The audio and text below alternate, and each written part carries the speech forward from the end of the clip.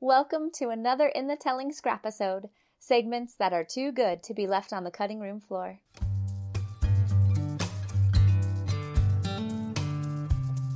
In this Scrapisode, author Scott Taylor talks about his panelist work for FanX and about future panel programming. This Scrapisode is sponsored by Anthony Buck. Anthony Buck has been teaching people to sing with greater ease and strength and more beautiful tone for over 10 years. His students successfully sing musical theater, pop, classical, and even rock music. Let Anthony help you meet your singing goals. Email atb@anthonythomasbuck.com to schedule a lesson today. And now Scott Taylor. You seem to participate quite a bit at FanX type conventions as a panelist. How did that all come about, and where does that fit in with your juggling of many areas of storytelling? I lucked out. It's just flat out truth. I had a friend who I had met at a convention years earlier, and he was a screenwriter. And I had a screenplay that I had written that was turned into a film and actually won some awards. Yeah, this is your short. Uh-huh. And remind me what it's called. It's called Wrinkles. The individual, we were friends. We kept sort of in touch. And he was chosen to be when the first Salt Lake Comic-Con came out, there was a film festival as part of it. And they hired him to run that because they didn't know. They'd never done it. Well, they'd never done a convention before. So that first year, they were just scrambling for people, scrambling for panelists. And he said, "Hey, would you like to be on a panel to help us out?" And I was like, I had two short stories in anthologies. I mean, I was as low as an author could be. And I was like, you bet, of course. I would love to help out. That was the first step in getting involved. I tried to always be prepared, always be an interesting panelist, tried to not be a jerk up there on the panel. I tried to just be someone that other panelists would like to be, work with. As the convention's gotten bigger, they now, I couldn't, if I had that resume now, I probably wouldn't be involved just because they're bigger. They can expect better talent on those panels, and they can get better talent on those panels, more experienced writers and such.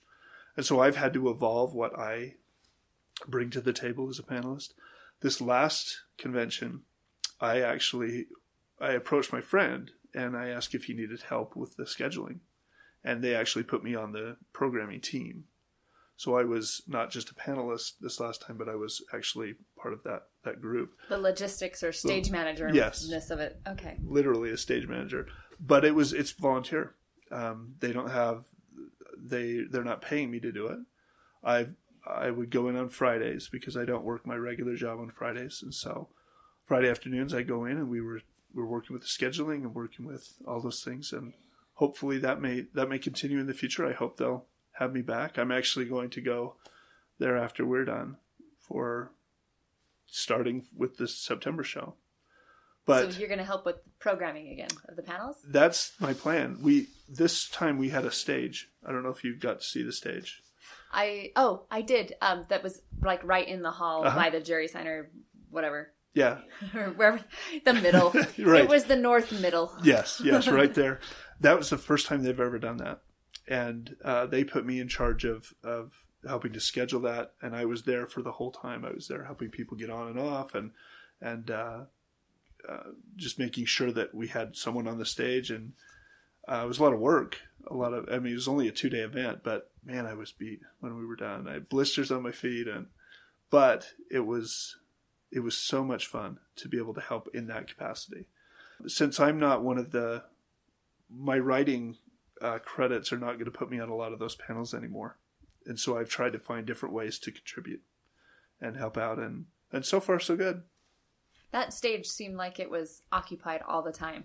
We had people there. We had 15-minute blocks, half-hour blocks, and then 45-minute blocks. And we had people on and off that whole time. There was maybe 5 minutes when it wasn't being used. And it also looked like there were plenty of people with their eyes towards the stage, too. Well, later in the day, you had the advantage of people sitting down. I'm just tired and I need a chair. I don't care who's up there. But you know how that is. There's people everywhere and there's no place to sit. And when you have someone up there or you have a performing group, you have a band, there were a lot of unknowns. We didn't know how it would work. We didn't know if the sound would work. We didn't know if people would even be interested. So we're going to tweak that, try to make it better. But I thought it was a success. I had a good time. I was definitely not there to pay attention to that, but found my eyes going over there periodically. So I think that that's a good indicator that things were working.